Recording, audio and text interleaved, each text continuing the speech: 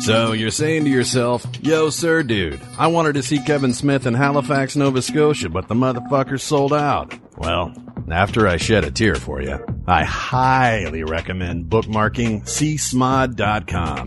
That's the place on the worldwide interwebs to see all upcoming Smodco shows, updated with linky links to Tiki Tickets. Say it with me, baby. csmod.com. Nice. Ooh, I just got a little hard there. So, you're saying, yo, sir, dude, I love sir, and I want to show the world. Wear your sir love with our official t-shirts, biatch. Fishies have no eyes. Let us fuck. Jay and Silent Bob get old. The Garmy. There's also posters, action figures. There's so many to choose from. Grab your smerch at smodcast.com. Scroll down and click on Smerchandise.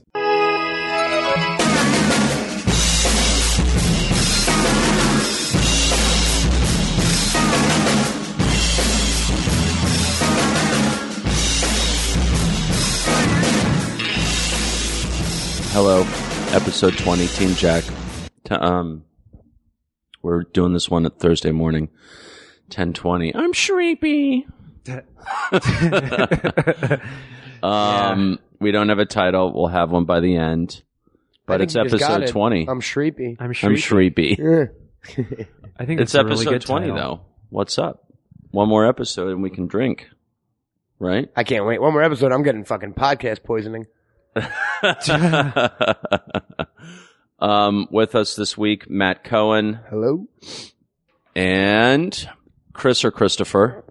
Oh, let's stick with Chris. Chris Hogue. Fewer syllables is always preferable. Chris, you're on Twitter. We'll do it right up front. It's at ChristopherHogue.com, and I'm complete. That's your Twitter handle with the .com in it? Oh, no, not .com. What am I saying? That's my website. At Christopher Hogue, but I also have a website too, so that's what that is. Which is ChristopherHogue.com. Yeah, exactly. Probably one of the few people we've had on the show, unquote, Marks, who actually has a website. You can sit back, Chris. Okay. No, I actually can't. The wire's actually, not long enough. Matt Cohen, would you just push the book? Exactly. No, I actually just joined Twitter like a couple of weeks ago. And how you Reiki? What? How you Reiki? It's cool. I follow mostly comedians and people who are really funny. That was kind of my goal with it, is just to be able to have a laugh every day. Right. But I've only tweeted one thing, and it was just because I started getting these invitations from these like buxom blondes, and it would just be like, they want to follow me, and I was like, well, why? Who is this? Because I mean, I'd go to their Twitter. You have to leave the realm of who is this when you go on Twitter. It's like, I'd go to their Twitter page, and there was like this. All of their tweets would be these like sort of semi-Buddhist platitudes about have a beautiful day and smile at your parents. And I'm like, well, that's very nice. And then I like look, and it's like sexforall.com or something, and they're all just whores. So I was whores so confused. with fortune cookie. Yeah, so my first tweet was like, what's going on here? I don't understand this. So, that's hilarious. That's hilarious. It's been fun. I've been enjoying Twitter. How many Twitter followers do you have? 6. How many of those are whores? Oh, I don't accept them. Okay. I actually don't accept them. I just like. No, you have your Twitter. No. That just seems. You have your Twitter on lockdown to the point where you have to manually accept every follower. No, I don't. But I did. I started off that way, but I changed it and I opened it up. So I've got like 6 followers, something like that. Well, again, as we say to all of our guests here on Team Jack, you make a note of what that Twitter count is before next Wednesday when the show goes online. You'll have 9, dude. Watch out. Oh, just 9? Watch. 9 Twitter followers. Yeah, you're going to get 3, but don't accept them. It's not going to be life-changing following my Twitter. 2 of them might be whores, so watch out. Right.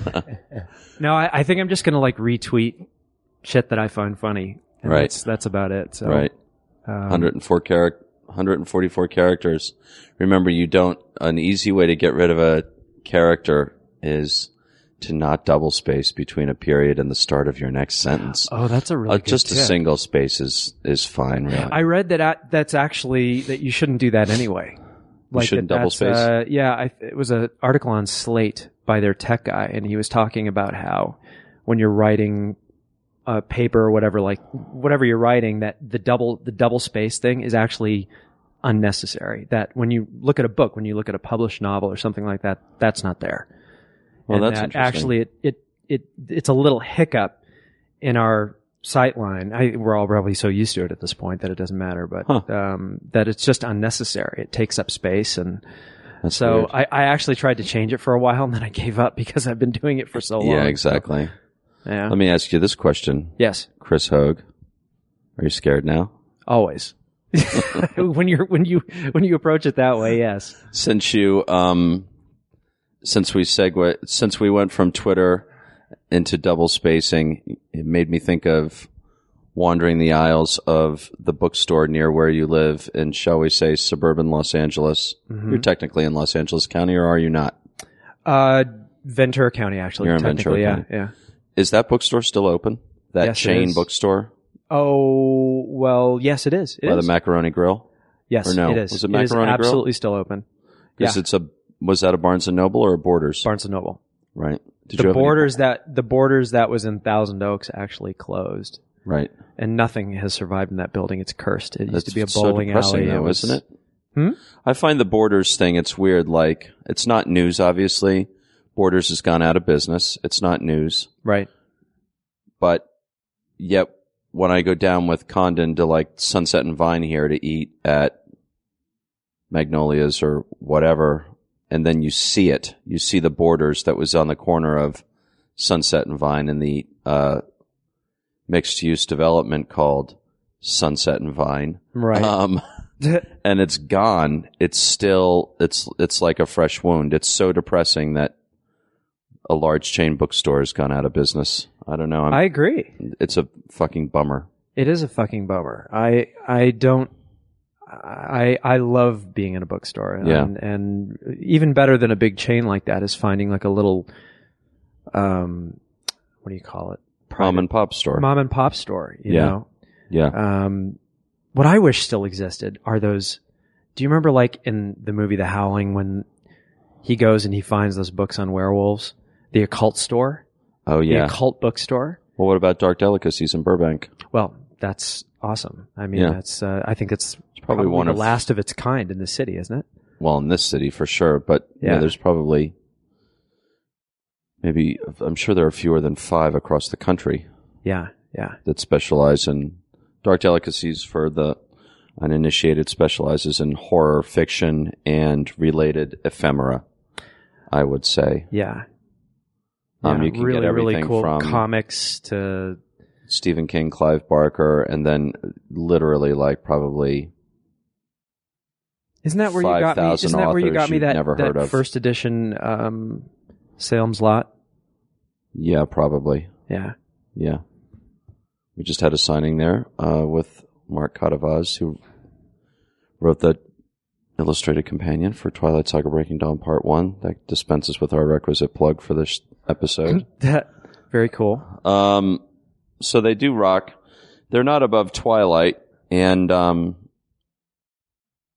there's nothing that they're beneath. So check it out if you're into horror fiction next time you're in LA. Or I believe they have a website. They do a lot of signings and stuff via mail. So if they're having an author in who you're a fan of and you want something personalized to you, they'll get that done for you and then send it to you for a small fee. So anyway, Chris and I have known each other for quite some time. Chris will be composing theme music for Team Jack so that we can replace, what is it, Matt Cohen, that we've been using for It's like an 20 episodes now? 8-second instrumental bit of a Flaming Lip song. Right. Oh, That's what that is. I don't know. That's pretty hip. I know, man. Thank you. Who picked it, you or Ken? Me. You? Yeah, And you can use 8 seconds of anything legally? pretty much. It's instrumental. I mean, Right. I think it's 20 seconds is a sample. Is what Chris, can do you use. know?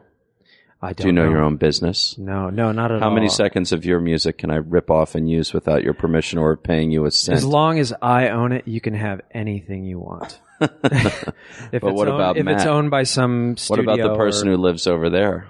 What about the person that lives over there? Yeah, how many seconds No. can they rip off? Lawyers, lawsuits. It's over. Lawyers is the amount of seconds. Chris is a composer. Chris composes music for movies and TV. Whatever they'll pay me to score. Yeah. What? Whatever they'll pay me to score. And plays. Yeah, lately a lot of theater. Chris just scored a production of Suddenly Last Summer by Tennessee Williams. Really? Text message? Which ends with Still? Yeah, it's Marlon Wayans.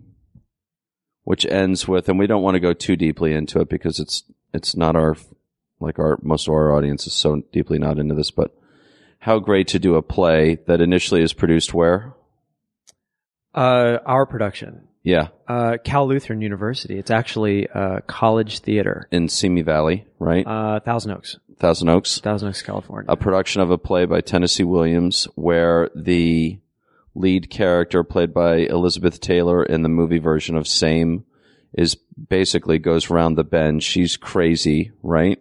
Right? Sort of. Yes. As a result, at least in part, of watching her gay brother, maybe? You're talking about the mother? I'm talking about the end of that movie. I just want to get to the punchline. Right. She plays Catherine. It's his cousin. It's his cousin, and she accompanies him on this trip, this last trip that he goes on. To Italy? Where is it? Oh, it's so embarrassing. I don't remember where it is exactly. I just remember what happens. Someplace what like happens Italy. is so awful. It just blocks everything. All else these little out. street urchins who he may or may not have been patronizing tear him apart. Yeah. And do they eat him or just tear him apart? I think it's Spain. I think Is it Spain? Yeah. Coastal Spain. Playa San Sebastian and Yeah. yeah, I mean he basically is And isn't the cousin's name Sebastian? Yeah. Yeah. It's Sebastian, and they go on this trip together that he has always gone on with his mother, right, who has a stroke, and she no longer is attractive, right, which is very important because and we were kind of rushing to the end of the play here, but she's been essentially that's the salacious part. Yeah, just right to the salacious part. She's been unknowingly procuring for him, right. And so as soon as that happens, he decides to invite his cousin. Right. And on that who is pretty. Who is what? Pretty. Yeah, very pretty, very pretty. And he even makes her wear like a really, really sheer bathing suit and just to attract young lads, young men into his life, and that he then seduces. And takes into bathhouses, and then bizarrely at the very end of this last trip, he is attacked by a group of them and run down, right, and cannibalized. They tear him apart and eat him. They literally right? tear him to pieces and eat him. Right. Yeah. So it's incredibly, incredibly dark. And in this right. production, we set it in an insane asylum. So everybody is essentially a patient, and right. the doctor who is interviewing initially Mrs. Venable, who is Sebastian's mother. Right. And then Catherine, later on, last right. act of the play, as she begins to describe this scene of what happens to Sebastian, he starts to become Sebastian. Right. And the chorus and the other actors begin to act out what she's describing. It's really a cool production. Wow. My friend Nate Sinnott directed it, and we actually became a semifinalist in the Kennedy Center College Theater Festival. What's up? Yeah. So we just went to Utah. We just went to Ogden, Utah, and put it up there with the other Region 8 finalists. Right. And I just drove all the way from LA to Ogden, Utah and back, right. which was quite an February. experience. Yeah. Well, being a California boy, I have very little experience driving in serious weather. And but it was crazy. You spend a fair amount of time in Santa Fe or not? Is yes. it Santa Fe? Yes. Santa Fe. Do you not Definitely. drive there? I have, less in the last few years. Right. Just because now you fly. It's flying so much easier. I have friends there that I generally borrow a car from. Right. And, now they have amazingly a direct flight to the little mom and pop tiny Santa Fe airport right out of LAX. Wow, that's crazy. Which is super cool. So. But even so, the drive from Los Angeles to Santa Fe would not necessarily really involve No, nothing. chains on nothing, tires. Well, I actually didn't need chains on the tires, but and I'd never been really driven through Utah before, and it's so spectacular. I mean, on the drive up, it was clear weather and Right. miles and miles and miles of just beautiful nothingness. Right. I was going to say God's country, but it's actually what Joseph Smith's country. Yeah, that's exactly who it is. But on the way back, that's when it was Got shitty. Oh yeah, every kind of weather, Wow. and it was. I think we drove through 2 snowstorms in a 6-hour period, depending on our elevation. And What's the best part of driving through a snowstorm, though? what's that? What's the best part of driving through a snowstorm? Oh, I don't know. The incredible amounts of stress. I'll tell you what the scariest part was. We were. I was going about 60 miles per hour. It wasn't too bad. There wasn't snow on the ground. It wasn't icy. It was a little cooler. I was constantly watching my temperature gauge to sort of see where we were at in terms of the potential for ice and whatnot. Right. And this truck comes on the side of me and it hits like a big puddle of wet sleet and ice, and it just flies up and goes plop right on my windshield. And Right. there's nothing like going 60 miles per hour and not being able to see a thing Yeah. for like 6 seconds, you know? Yeah. And finally the windshield wiper goes, but no, it was really crazy. There were cars off to the side of the road, and Wow. but I feel very confident in my driving abilities. I think it was because, you know, you grow up in LA driving Yeah. in a weird way. That's very good training. Here's my perception of the best thing about driving in a snowstorm. Stopping at whatever shitty fast food, roadside, just off the exit restaurant. When I was a kid, there was a chain called Stuckey's. Uh-huh. I don't know how far west they came. It was all over the East Coast, though. And you'd stop there at this chain, and it was really designed for the mobile American, the station wagon brigades, right? Right. And it was grilled ham and cheese sandwiches, saltwater taffy, just burgers, shit food. Right. And to my mind, if there's one upside in driving through a blizzard, it's like, oh God, well, there's that insert name of fast food. Sure. We got to pull over. And I'm going to eat whatever the fuck I want to well, and because I'm under such stress. when you're in the middle of God's country or Joseph Smith's country, What as was it there? is, nothing. Nothing. Yeah, nothing. For I miles mean, and like miles. towards the latter half of it, you start to see. I mean, I'm talking about driving from the top of the state to the bottom of the state, right down the middle. Yeah. And towards the latter half of it, you start to get like those big J travel centers, which are more for like semis and truckers, and they've got every Right. kind of beef jerky known to man. And Child prostitution. oh, probably.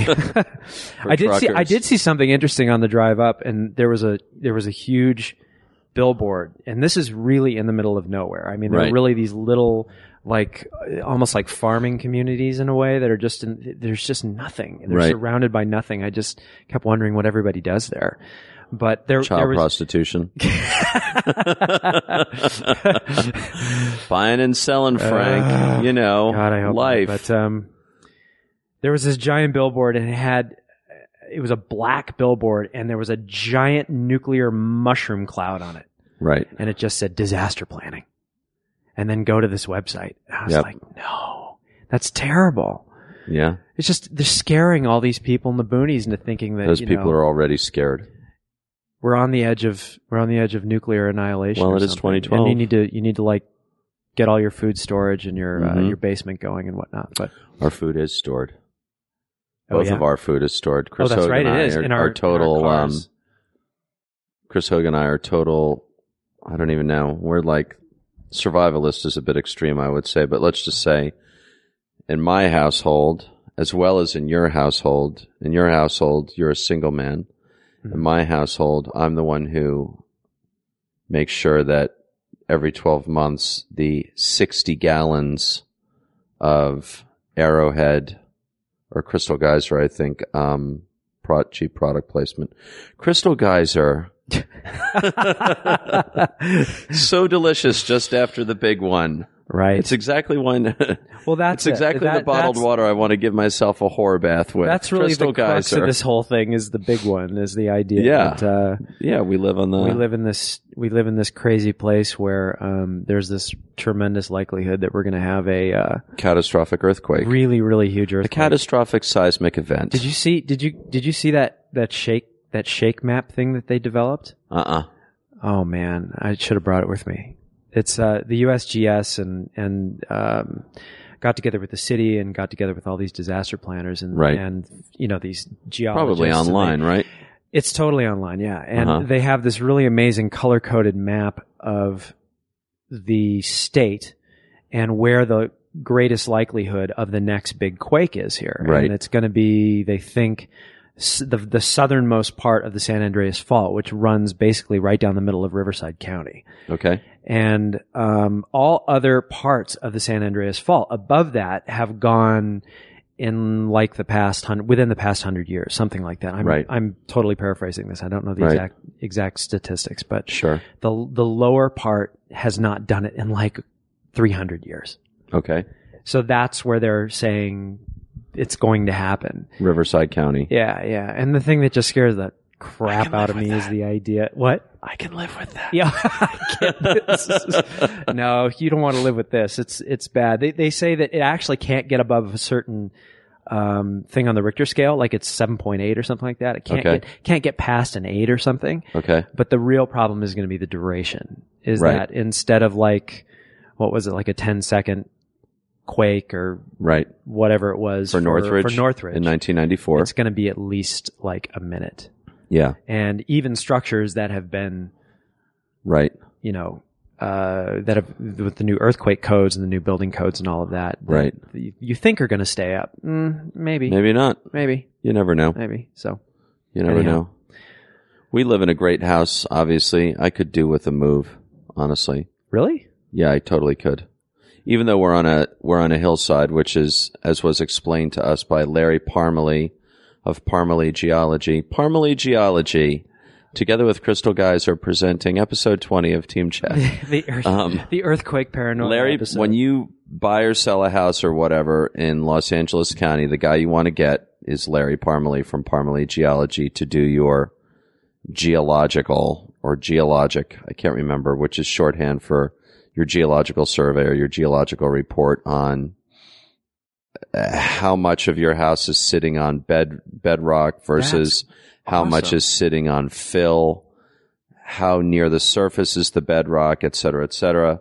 And as Larry explained to me himself, the good news about our house is the bedrock is fairly close to the surface on this part of the hill, that sitting on any hill is better than being in the so-called flats, because the hill acts as a shock absorber in the event of a seismic event, where the flat sandy sort of floor of the basin here in front of us, or the flat, floor of the valley, conducts seismic shock waves exponentially more effectively. It's sort of like echoes than rock under does. The ground, and it just it magnifies the shaking. Totally, but still, we're on we're on a hillside. We don't really have any stilts involved with this house, but it's just like I would rather be. Stilts? You know what I'd like to be is like on a.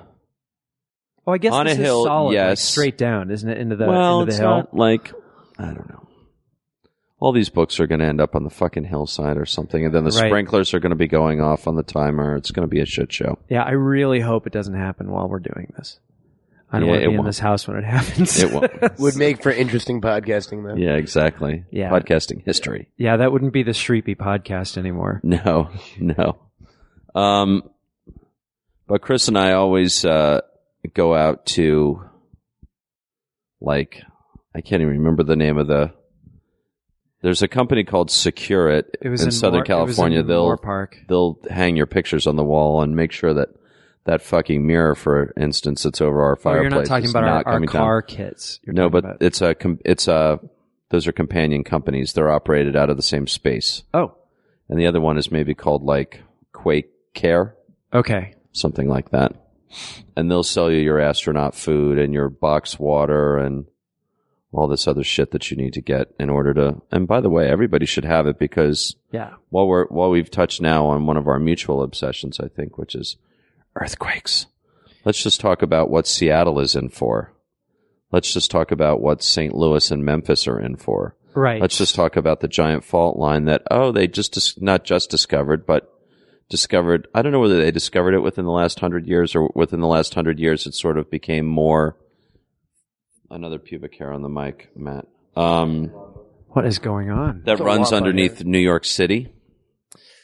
How well do you think those subway tunnels over 100 years old are going to perform in a seismic event? And not to mention no earthquake building codes whatsoever. None. All of these old brick buildings, you know, it's like that's all. Which is also, by the way, most of Seattle, which is why Seattle is like bracing for their major because they're right on. Overdue. Isn't it because they're right on? They're on like, a where massive the plates subduction are? Right, zone. Subduction zone. Yeah. Just off the coast. Do you think that Space Needle goes right over in a bad quake? Yeah, instantly, I do. right? Yeah, I do. Yeah. So do I. I have to shout out to our mutual friend Ryan. Ryan Balch. Yes, who is? Is he on Twitter? I don't know if he's on Twitter, but Is Ryan Balch on Twitter? Well, I don't know if he is. That'd be amazing. All I know is that if he's listening to this podcast right about now, he's having a fit of post-traumatic stress disorder, and I apologize. Is he still in New York? He's still in New York, yeah, but he was in Japan for the big one last year, yeah. Yeah, where literally like you're walking down the middle of the street and suddenly there's like seawater seeping up through the cracks of the sidewalk. Yes, he was because talking guess about what? that as an aftershock. The entire fucking district of the city has been built out over water. Yeah. He was walking along the city street There's and all sorts of literally footage he on watched YouTube the about street it. split Yeah. in front of him, and part of it was moving one direction and part was moving the other way, and water started to bubble up. But when the first really big part of the quake happened, he was actually backstage in a theater. At Tokyo Disneyland, right? Yeah. No. What is Universal the name of the Studios? city he was in? No, it's outside of Tokyo. But it was Disneyland. It was a Disney It's property. a Disney thing. Yeah, it was a Disney Disney park. Sea? Yeah. Yeah. What is it? It's a city that's actually on a man-made part of the island. Disney Sea is the name of the park. I'm not sure what city. It's I can't remember what city it's in. We do have Google though, but You have Google. I do. I could text him. It's really close. It's like 30 minutes from the other Disneyland in Tokyo. Or even it could closer, I be think. that. Huh. There's a name for the city though, and it's not Tokyo. It's not a part of Tokyo. It's definitely somewhere else. You know who I give a lot of credit to during that event? Like all of our collective experience sort of like, oh God, massive earthquake, Japan, Ryan Balch over there. Oh yeah. Mobilizing. I think you and I probably both. You and I were on point His mother. with that. Absolutely. But his mother was a fucking she was rock a star. hero. Chiba? Because she was like, what's that? Chiba. Sorry to That's it. interrupt. Chiba. You're absolutely right. That's exactly what it is. Disney Yeah. Sea, yeah, it's like a man-made water-themed Disney park. Totally. That's it. And there's tons of videos from the earthquake from the Disney parks. Right. Like that's how I first found out, because on Disney blogs, people were posting like, it's insane. There's like 1,000 people on Main Street under like Natural threat to Disney District 22 under attack from natural They elements. gave everyone those kind of tinfoil looking thermal wraps and like a Mickey Mouse souvenir glass of water. It's a weird fucking Seawater. It's awesome. Seawater, yeah. Disney seawater. Yeah. He said when he was backstage in that. I'm so sorry, Ryan, if you're listening to this. I'm taking it back. Maybe this is good He has therapy. not listened I have to no one idea. of these podcasts. But I don't think. he was backstage at this thing, and I asked him at one point, when it was okay to ask him this, I just said, what was it like? I mean, when that thing hit, and he said it was completely unreal. Like, Yeah. it was so violent and so intense. Yeah. He really, truly thought it was over. He thought, Yeah. I'm dead. Reality just changes. Yeah. Just shifts so violently and abruptly into like, your brain can't wrap itself around. And that's what's so fucked up about earthquakes is that, everything that you count on in terms of the foundation that you step on every day. Yeah. Suddenly is It's not- moving. not to be count- it's not to be counted it's on. not to be counted on. Yeah. Yeah. I'm from New York, so I'm not used to earthquakes, so I think I've been in 2. But you're going to be. Oh yeah. I think I've been in 2 now, and both times I immediately think I'm having a stroke. Oh, really? That I think that it's all in me, and I have to like look at stuff outside to realize it's a really unnerving fucking feeling. Too. Right. Yeah. But the two that you've been in have been like the gentle rollers. No, I've been too decent. They were. I mean, for me, they were decent. Right. Nothing crazy. There was one maybe like 8 months ago, and then one 3 years ago that was pretty bad. I remember. I was working at Henson, and I was in an old chaplain like office. And literally the foundation of the building moved over like 1.5 feet. Wow. Like everything just shifted in the office. Wow. The shelves were further away from me. Wow. It was fucking scary. Yeah. That's amazing. It's kind of cool though. I've only been in like a gentle roll, number one, where it's like, oh, wait a minute. Are we having an earthquake? Do you feel that? Are we having an earthquake? Oh yeah, it's just a gentle, huh? And then the other one where it's like, it's hard to describe, but there's a single sharp jolt. And it kind of, the thing that it conjures is like a massive truck that's just blown by your house at top speed. But it's, by the time you're registering it, it's over. And it's like, did we just have an earthquake? And inevitably, like cell phones, and if you're online, your instant messaging or whatever, it's like, did you just feel that? You know, everybody's reaching out to everybody else trying to, did that just happen? Yeah. And then you're bombing the USGS website looking for like the little tiny box. There's a great marks. app actually for the iPhone called I Felt That. Really? Yeah. That actually lists all of them, like the little tiny ones that happen constantly in California. And Really? it goes worldwide. There's another app, or maybe it was a website, but it lists every kind of disaster in real time, going to like biological outbreak, like earthquakes, like tsunamis. That's nice. That's nice. Like famine, like it's fucked up. Can you find the name of that? Yeah, I'll look it up. Let's search the app store for famine. It was a government department thing. But the amount of earthquakes every day is incredible. The ones that just don't get reported. It really is. It's constantly happening, and we just. But you know what? It's like we live here. You can't live your life. You can't live your life in fear of that. Marlon? That sort of bullshit. It's Marlon. I think he's in Indonesia, and they just went through a really rough one like seconds ago. Hang on. I'm checking. It could be if it's Kim. Tell her to stop fucking calling here, though. We're cool with Marlon. The Northridge quake was definite. Were you here for that? No, Matt? I've only been out here like 4 years. Yeah. Oh, yeah. No. Northridge that's the biggest one I've ever been. When was that? 94. Oh yeah, that was 94. I'm retarded. Wait a minute. Am you I were having here a for stroke? that. Wait a minute. Are we having an earthquake? And that one totally was. I wasn't here actually. Big, huge jolt. Yeah. And then lots of movement after. Yeah. So, and the other thing that sometimes doesn't get mentioned about earthquakes is the sound.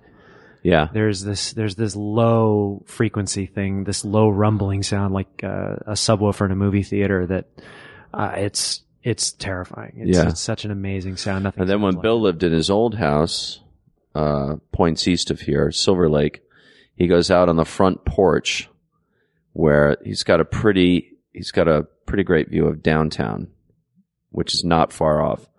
And between the front porch of his house and downtown, he watches all of these transformers on poles, telephone poles and power poles. Yeah. Pop, catch fire, go out. You start to see the blackout happen and it looks like all these trees are on fire because it's these transformers burning. Right? Mm-hmm. It's crazy. Some friends of mine were camping on a mountain near Thousand Oaks, and they that morning when that happened, it woke them up, and they stood up and they just watched all of these explosions happen across the city. Really? Yeah, and they were probably really high, and they just thought, "Oh God, War of the Worlds." Yeah, they thought cylinders are underground. They weren't quite sure what was going on, but it was really bad. So, wow. Matt, have you teed up information? As far as the famine app, I couldn't tell. No, it was some government. It's on my browser at home. Okay. I'll send it next time. Yeah. So Chris lives very near Thousand Oaks, shall we say? And one of the things that has bonded Chris and I together over the years is not baseball, as James Earl Jones said so eloquently near the end of Field of Dreams, but rather Poltergeist. Oh, right. And the fact that Chris lives very, very close to key locations from the opening of the original Tobe Hooper, Steven Spielberg directed Yes. movie from 1982, the giant tree where the kids are lazily circling, since cut down. Now, isn't that used in E.T. as well? The giant tree? Some of the neighborhood shots, isn't that right around that area as well? Definitely, yeah, because both those movies were made at the same time. Right. And you and I hiked to that ridge overlooking that certain neighborhood out there that was then where the graveyard supplemented by a is. matte painting of the graveyard on the left-hand side of the frame, but everything on the right-hand side of the frame was actually a real subdivision. Yeah. We've seen that, and then both of us obviously have been to the Poltergeist house, which still stands in residential Simi Valley. Yep. And as well as Elliot's house from E.T., and which it's still immaculate. stands. I mean, it really, really looks exactly like it did in the movie. Yeah. So you just come up this hill, and it's just like, whoa. Yeah. Check it out. That's it. Yep. I found the website. It's a tough one. HISZ.RSOE.HU and bring up a global alert map, and it shows you every current emergency in the world from but that's not an iPhone app? It's not an iPhone app, it's a website. Right, okay. But everything from vehicle, serious vehicle, accidents to famine and, genocide. It says there's a genocide right now. Awesome. Have a nice day. Yeah. That should be the name of that app. Have a nice day. That's what it stands for. Have a nice day.com. Here, we got a hazmat event right now at the Auckland airport in New Zealand. There was a shipping incident in Guangdong province, China. Flash flood in Cusco. Landslide in, I don't know where that is. Lots of stuff going on. Volcano eruption. Underwater volcano erupted today. Yeah, well, ruined the day for those fish. But then, vehicle accident in the state of Washington, that one I don't get as much. I'm not gonna lie. Unless he killed 800 people. He drove the vehicle into a nuclear reactor. That's such a trip that something like that exists. I wonder if you can customize it. If you can You can too. I mean, just America, just earthquakes, just hazmat accidents. You can actually customize it by the kind of disaster. Absolutely. I only want to know about motorcycle accidents involving I don't know. Toddlers. Toddlers, right. Toddlers. Mass deaths Toddlers of who animals. couldn't toddle out of the way fast enough to beat that motorcycle. Yeah, that's, I feel like that's toxic. I mean, who wants that always in your life, you know? I don't. It's why I don't watch, it's why I don't watch local news, you know? You mean you don't want to read what objects are approaching Earth within the next 30 days when they give you the diameter, the distance, the velocity? No. This website fucked up. Mass death of animals in Turkey right now. Doesn't say what kind of animal, but I gotta stop. We should just read that app for the Good rest morning, of the show. America. Yeah. Exactly. Technology's awesome. Poltergeist, yeah. Our shared obsession, and my obsession not shared with Chris, but just for your sort of Team Jack Geek cred.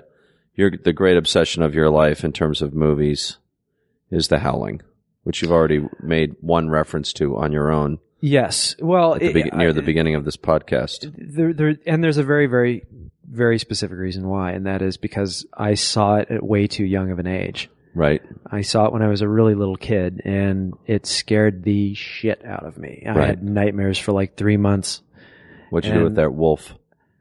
What? What'd you do with that wolf I gave you? Oh, it's in my office. What about the American werewolf? It's covered upstairs. I have this increasingly hard to explain, bizarre collection of menagerie, museum piece werewolf props that are just people come into my house. It's no longer oh, this is Chris. This is my friend Chris. He's a composer. It's now, can we see the werewolves? Can we see the monsters? There's a guy named, we should digress. There's a guy named Patrick McGee, Pat McGee. I think the company is McGee Effects. If you're into Aliens, Predator, American Werewolf in London, The Howling. I'm trying to think what else I've seen at his shop. This guy makes life-size replicas that are fucking amazing. The best. Not only are the they best you can imagine of this sort of thing. accurate, it's insane. hyper accurate. They're idealized. They're better. Slightly I think they're idealized. better than they are in the movie. Yeah, they're frankly. better than.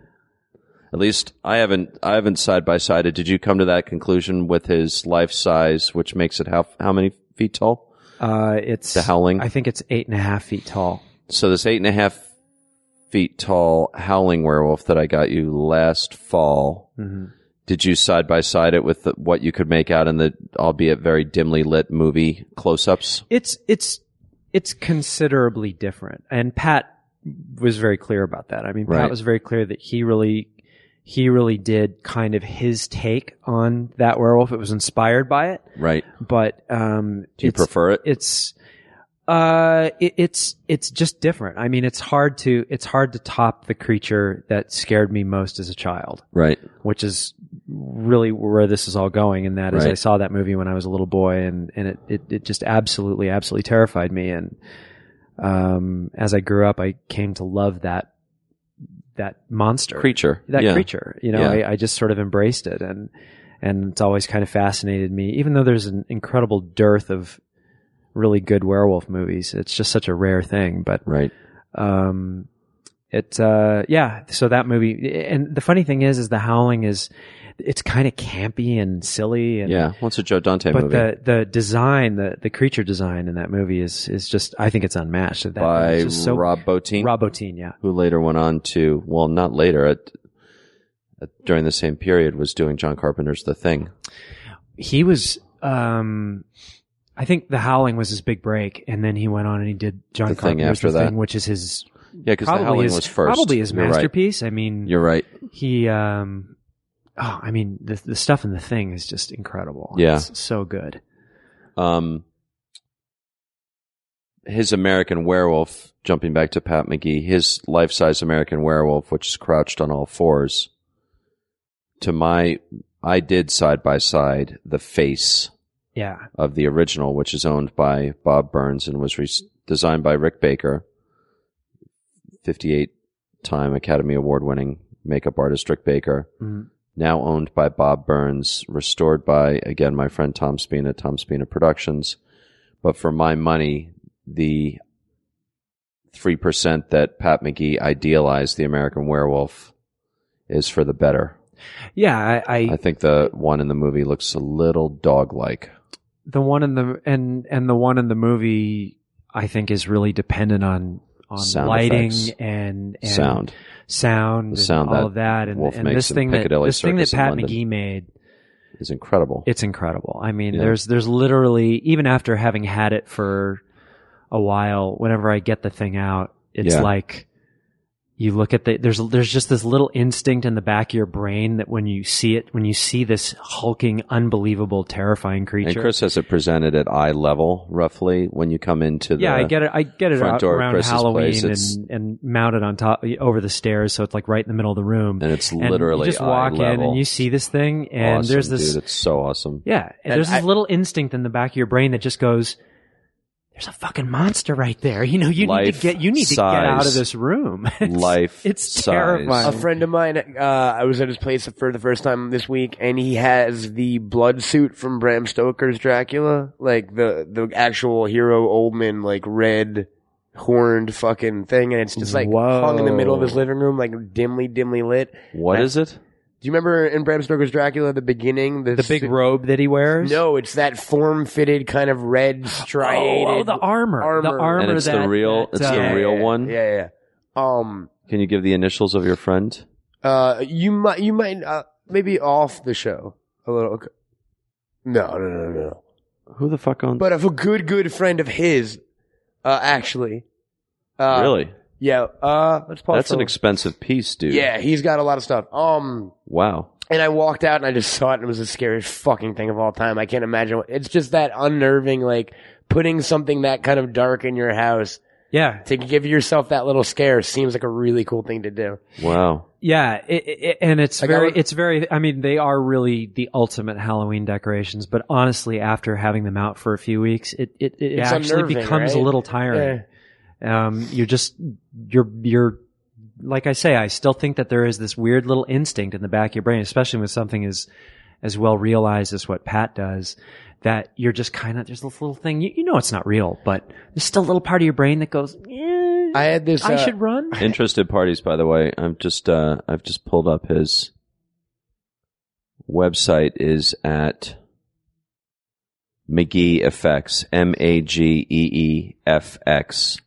Yeah. .com. Super, super sweet guy. Patrick McGee. I love that though, because You'll get an eyeful at that website, friends. Going back to that thing though, I got a voodoo doll. Someone bought me a voodoo doll once, and I was like, "Oh, this is fucking amazing!" And I put it on my wall. And then after like a day, it really started to unnerve me to a point where I had to get it out of my house. And that's happened a few times with a few different objects in my life where there's just been such a horrible vibe about it that I've had to get rid of it. I don't know what it is. I kind of dig that though. I think.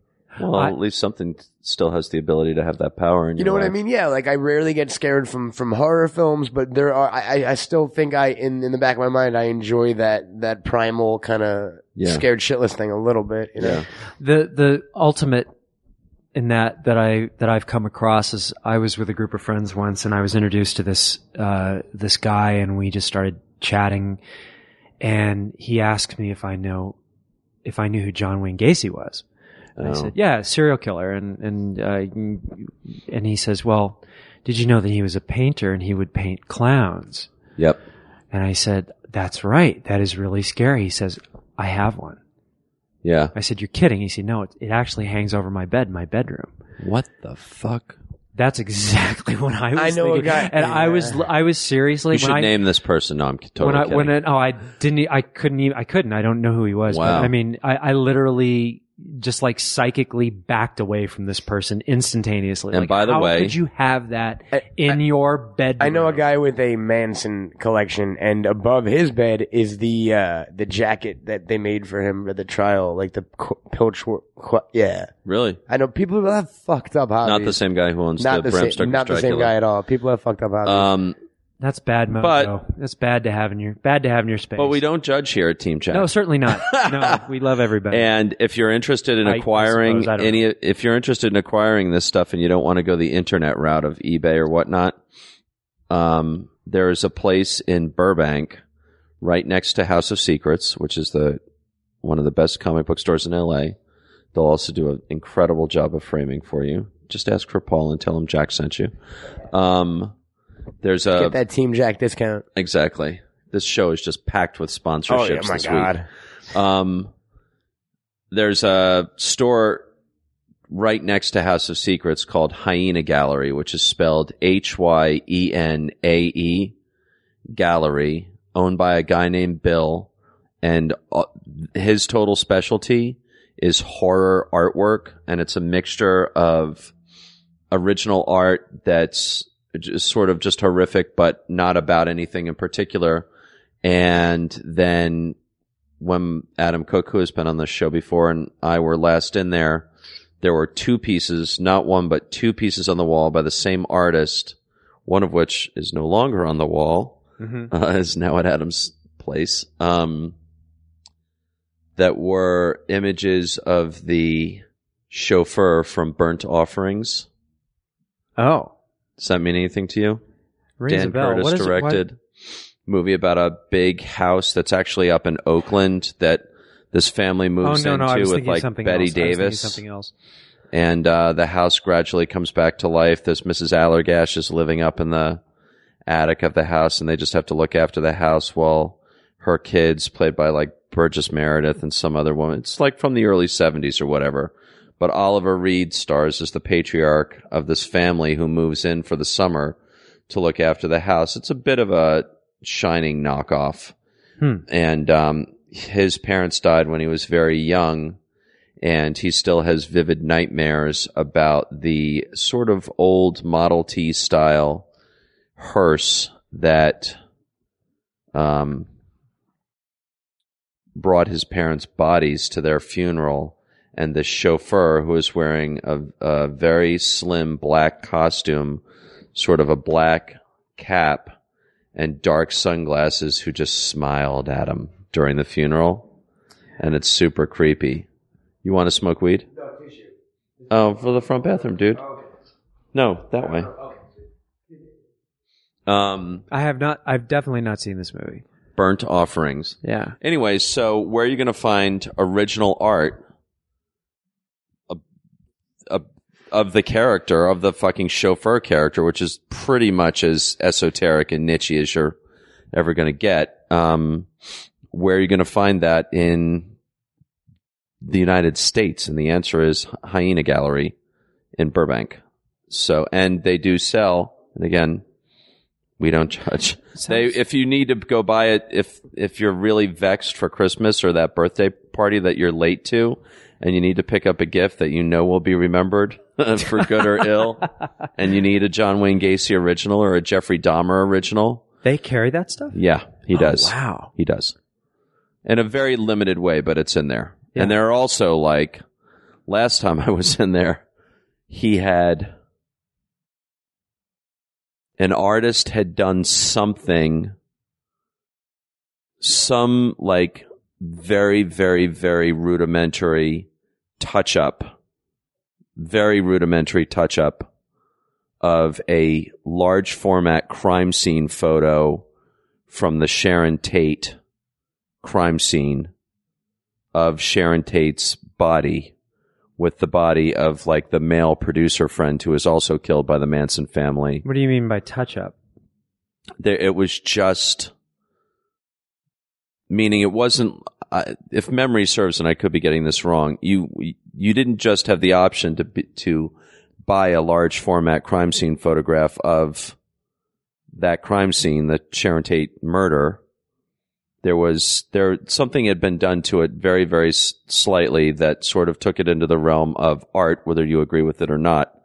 But there it was, you know? Yeah. And next to that on the wall is, you know, Ronald McDonald as Satan or something like that, something a little more conventional. But this guy's sort of has the gamut. He's a super, super chill guy. He's got a couple of artists that he deals with a lot who are fucking amazing, who I've commissioned to do original paintings of Fluffy from Creepshow, which I have in my office. Check this place out. That sounds great. It's pretty crazy. But yeah, it's sort of, you know, Burbank, California, dude. House of Secrets, Dark Delicacies, and Hyena Gallery. The last bastion. Yeah. Of genre art. All within spitting distance of the Warner Brothers backlot, the Disney Studios, Universal Studios. Isn't Pat out of Burbank or somewhere? Yeah, all those makeup and visual effects guys are in like Panorama City or Canoga Park or parts of the valley. Yeah, for sure. Where the warehouse space is cheap. Right. Yeah, totally. So cool. Yeah, I don't know. It's interesting. I don't feel the need to necessarily own a piece of art created by a serial killer, but I also don't find it that interesting, and I find it, personally, I just find it a little cliche. Like the idea of owning something like that, it doesn't outrage me as much as I just sort of go like, oh, really? Like how 10 years ago? When Charles Manson had been doing art from his cell and shit too, and it's all just sort of like, sure. The first guy to start, who most famously started acquiring some of this shit, was Johnny Depp. Oh, I didn't know that. Yeah, and do you stand in judgment of him when you're buying your ticket to Pirates of the Caribbean Part 6? Well, and I don't mean to sound like I stand in judgment. No, I know, I'm totally bullshitting, but Johnny Depp collects a lot of that stuff. The thought of having something that is created by a mass murderer, you know, or a serial killer or something like that in my house, that I see every day, for me personally, that would just you don't need it. It would just be incredibly toxic for me. Yeah, just you don't because need that. the way my mind works is every time I would regard that thing, I would go, oh, that's right, that person killed this person, this person. Well, it's hard not to look at something that was made by the hand of. Yes. Colored by the hand of, drawn by the hand of, and not reverse engineer that and sort of go, well, the same hand that drew that line also. Yeah, the local news is bad enough for me. I don't need serial killers artifacts in my house, but and if someone just has it because it's a really interesting conversation piece and a curiosity, I suppose. It doesn't mean you're a serial killer. It doesn't mean you want to be a serial killer, but it's it's just not for me. It's such a bizarre thing. I get that. And But fucking clowns. artwork, yeah, I mean- well, it's Eric Odom's thing too, as clowns. No thanks. Terrifying. No thanks. Yeah. I don't feel the need to. I'm not drawn to any of that stuff either, but I am drawn to original artwork based on the chauffeur from Burnt Offerings, or Fluffy from Creepshow, Yeah. or I don't know, certain subjects. It's like you couldn't sell me a Freddy Krueger anything really. It's so played out. The Master. The Master from Salem's Lot. Yes. Yeah, Barlow. While I have no interest in the serial killer thing, I will admit to being obsessed with Jack the Ripper. Like, it just in my mind right now, like, I would kill for that fucking Dear Boss letter in my house one day. You know what I mean? Oh, really? Like Jack the Ripper artifacts, yeah. And not out of any perverse thing. I'm just fascinated with that whole. Didn't they recently just have sort of a break in that case in the last year? Not that I'm aware of. You Patricia should Google Cornwell. that if you're interested, dude. Patricia Cornwell wrote that book. And everyone for a minute thought she figured it out, but then it turned out to be debunked again. So I don't think they'll ever know. You should run a Google search, dude, because within the last year, there was definitely some new thinking out of Scotland Yard. My friend Mark As to who is it was. totally on top of this. He would know the answer. He's a ripperologist. I listen to Yeah, yeah. podcasts and shit. Like it's such a weird. He travels to London and is like. I've been to all done the places. Whitechapel tour. Yeah, I've done yeah. that whole thing. Yeah. I don't know what it is about that specific one that gets that. Did you see David Fincher's Zodiac movie? I did. Yeah, And I liked it. It was a little too procedural. I love For that my movie. I taste. love that movie. I think I Love. personally find that to be his best film. Agree. Although I think it's. I'm totally talking out of my hat here because I haven't seen Dragon Tattoo, and you there know are what, I other haven't movies seen that I either. I never saw seen. Social Network either, but I'm a Fight Club guy. Yeah, I love Zodiac. I mean, it's just parsing good movies, and they're all good. But I think Zodiac is the least. Oh God, can I say this? They're just there's nothing gimmicky about it. It's just it's so mature and Straightforward, and evokes straightforward California in a and way, beautifully especially shot the murders and- of the murder of the girl and the attempted murder of the guy up at the Lake Berryessa Lake murder. Berryessa Yeah. are Yeah. so. That quality of that light is so fucking gorgeous. I California. love the way that movie You is just shot. The nailed movie it. looks like the 70s. Yeah. It's so fantastic. If we have one recommendation, Great we have score by one movie David Shire as well. recommendation, Really it's subtle. Zodiac this week. Yeah. We should do a movie gonna go with recommendation every week. Death to Smoochie. I'm not even joking. I think everyone in America should see it at least once. Who And directed Comic that? Book Men on Danny AMC. DeVito. What's Danny DeVito up? directed that. I love me some Smoochie, man. Have you seen did you see the trailer for God Bless America? the Bobcat Bobcat movie? Goldthwait? Yeah. I think that looks pretty I funny. think it looks kind of awesome too. Did you I see don't that, know. Jack? No. It's it's like some kind of middle-aged losery guy who finds out he may or may not have a terminal illness and goes on a murder spree with like a 13-year-old girl against like all the shallowness of America. So he's gunning down like Kardashians and American Idol and like people who double park and people who order like from Starbucks. Or talking movie theaters, Or talking which is my movie favorite. theaters, He yeah. just kills them. Yeah, they Insane. both he and the little girl break girl out is fun. guns and just blow people away. It looks pretty good. Yeah. How did we get to Zodiac? Because it felt like we just passed interesting territory Jack too the quickly. Ripper thing. Jack the Ripper. Serial killer art. Yeah, breaking the Ripper case. Yeah. Maybe we didn't pass interesting territory. You know, there was this great moment on the bonus materials on the Blu-ray for Zodiac, which has a great extended cut. If you haven't seen it, I recommend it. Right. Where they talk about, you know, just the filmmaking process and Fincher's involvement. And when they were first looking, and I'm once again, I'm paraphrasing just by memory here, but when they were first going over the Lake Berryessa scene and deciding how to shoot it and whatnot, there's this amazing dialogue where the lead investigator, I guess, on the case Yep. was basically telling the film crew where things actually happened. Like the body was here Yeah. and the killer stood here and, you know, blah, blah, blah. And Fincher's wandered off, like, I don't know, some like 30 feet away. Yeah. And he's like, no, I think it happened over here. And the cop goes, you know what? You're totally right. How did you know that? Yeah. he knew it better than the investigator did. Yeah.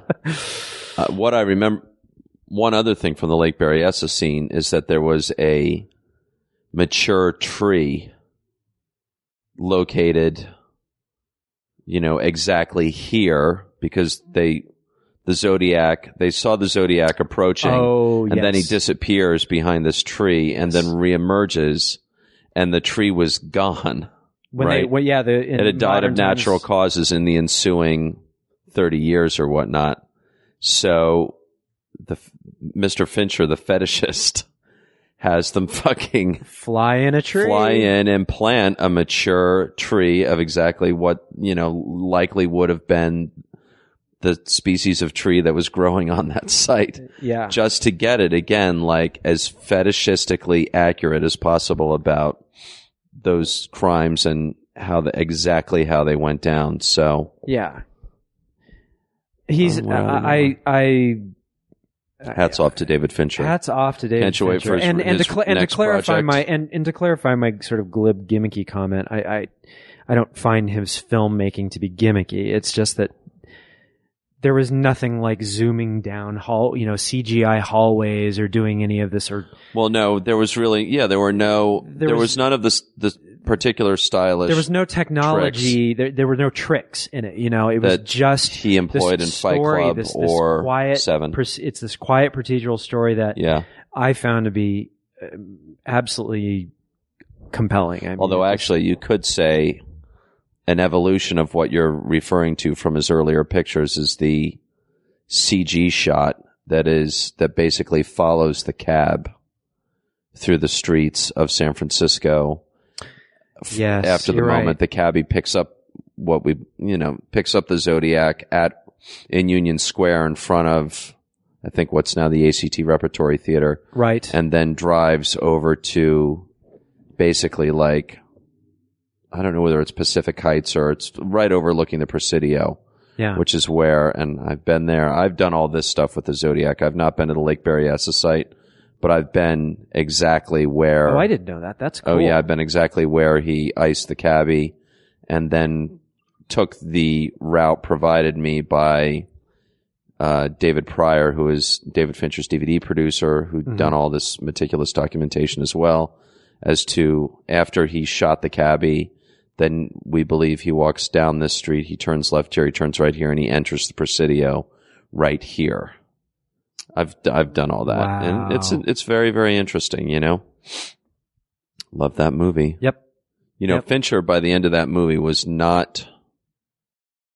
Fincher went into that movie basically like wanting to leave the door, as I understand it, and I'm sure this is covered in depth and on the Blu-ray and stuff, but wanting to really not particularly sold himself personally on the guilt of what's his name? Leigh Allen. Yes. Yeah. Robert Leigh Allen? Robert Leigh Allen, right? Maybe. Yeah. No. But kind of sort of by the end of going through his process on this movie, I think was more comfortable with the potential guilt of that person. And again, even there within the last year or two, I think that guy had a descendant who came out and sort of, gave a few press conferences in San Francisco by City Hall. Yeah. On her uncle being the Zodiac killer, and she had been. That's right. And I think people were sort of, anytime I see anything related to the Zodiac, I always send it to David Pryor and Keith Clark, and in hopes that they'll forward it to Fincher, or, There's a long history of that, isn't there? Of kooks coming out of the woodwork and the Zodiac, like Jack the Ripper, is those murders remain open. Yeah, they are unsolved. So, God, do you remember that guy who came out after the JonBenet Ramsey thing? Yeah. That really creepy guy, just like, I killed JonBenet Ramsey. Yeah. It's like no. Whoa. And it turns out, like, he of course didn't, but he really wanted to be thought of as the person who did. Oh. Yeah. So weird. Bless. Strange world. What's our title then? I'm Shreepy. I'm Shreepy. Is it Bless? It could just be Bless. Period. Episode 20, bless. I kind of like that. I like that too. Bless, period, though, Matt. Okay. You're the one who does Got it. I got the punctuation down, man. And that's probably a wrap. Wow, has it already gone past? We're over an hour. Yeah, we're like an hour 7 though. Oh wow. Hour 7. Cool. An hour and 7 minutes. Well, that was quick. Yeah. Gosh, we didn't even talk about music. Crazy. No. We'll have to have you back. I mean, you're the one to say that. I'm sorry. We'll have to have you back. All right. Yeah. Well, Yeah. if we didn't put you all to sleep or terrify you with earthquakes or whatever Yeah, I it was. know. People love this shit. They love it. Let's do it. Let's Can we do give it him a next little time, poltergeist and a little next howling time to in keep like it- mid-afternoon. So we're. Oh, no, there's no dude. It's like, this is it. Oh, do you always do it at this time? No, we don't always do it No, at this but we time, always but do it's it at this basically level. exactly this Oh, experience. I see. Well, Unless maybe I'm if just we have speaking for Yolan myself. with us, there's a little more There's a snap, little crackle, more pep. pop. And we did a late night once that didn't work out as well, I feel like. Didn't we do like an 8 o'clock once where all three of us were fucking Yeah, probably. dragging? It's always a function. We always we sort of tend to record at different times. Yolan obviously is not available during weekdays, and it's just about us getting our schedules together, really, Yeah. as to when we do it. Matt Cohen is going to Vegas. I am. I'm busy. I'm a busy beaver. When are you back next week? Friday, I believe. Oh, well, so we'll crank next weekend then, Yeah, absolutely. I know I got For the next weekend following cleared. week. Yeah. episode We'll 21. be there. Yeah, I'm hosting a party at an arcade on the 24th. I'll actually be back Saturday morning now that I think about it, but we'll bust it out. Saturday or Sunday, it's fine. Yeah. You're hosting a party at an arcade? Yeah, I'm doing a podcast. Plug it up, yo. Me and a friend of mine, my friend Misty's hosting like a gaming party and like a Dance Central tournament, and then I'm doing a live bagged and boarded with Max Landis, John Landis' son. What's up, Chronicle? We didn't even The talk about writer that. of Have you seen Chronicle? Chronicle Yeah. I yet? loved it. Yeah, I really, really liked it. Yeah, What's so up? did I. Pass along I the loved it. who knew that you knew? Did I know that you knew Max I don't Landis? think so. Did I just put an extra syllable in Max Landis' first name? I think Probably. I kind of did. Yeah, I'll let him know. Yeah. So is there going to be another one or what? I mean, I will definitely find out. You'll have to tune into Bagged and Boarded next I week. thought DiCaprio was never better than he was in the third act of that movie. Especially, when he was He's playing, lost weight when he too, was which playing- is Yeah. when he was playing Tetsuo from Akira. Yeah. That was my favorite. But you know what, dude? It's like The Matrix. When you see The Matrix, especially people who are, the Ain't It Cool gang or whatever, who are so versed in every fucking DVD that's ever come out of any Asian country, totally. right? They look at The Matrix and they're like, well, yeah, but this comes from this and this comes from It this goes and to this. the sh- it But goes it's to like the how show. they put it together was new and interesting. And for people like me who know a little, but that's it, it felt fresh. And for me, Chronicle, I loved it. I haven't seen a lot of these found footage movies. I saw Blair Witch Project, and then I got off the bus. I haven't seen any of the Paranormal Activities. You don't need to. So for Chronicle, it was just I thought it was good stuff. really good stuff. And the thing Go that, see Chronicle. yeah, go see Chronicle. That's our definitely. parting message of the show. That Go is. see fucking Well, and Chronicle. the thing Go about see it is Chronicle. that it really pays off too. Like that third, goes there. third act. It goes there. Yeah. I did not see that coming. No, it's Yeah. I did not see that coming. It was just like, whoa, this Yeah. got a lot bigger than I expected. So Yeah, which is awesome. really For a awesome. movie that's shot in what, South Africa? Yeah, I did not think South it would. Africa for Seattle. Oh, I didn't think the scope. didn't know would, that. I didn't Cool. think the scope would open up that much at the end. It Yeah, was no, crazy. it was totally I shocked. surprising. Yeah. Really good effects Yeah. by and large. All good. Go see Yeah. Chronicle. Go see y'all. Chronicle. yeah. I guess that's it, right? I Team believe Jack so. episode 20. Bless. Thanks Period. for having me. It's been grand. Chris Hoag on Twitter and ChristopherHoag.com, HOAG. Yes. And that's it. We always say out at the end of an episode, and like the one time I didn't, I took shit from like Greg Daniels or one of our listeners on Twitter, like, you didn't say out, what the fuck? So I Say it. think Greg Daniels, hopefully I've got your name right. This one's for you. Episode 20, out.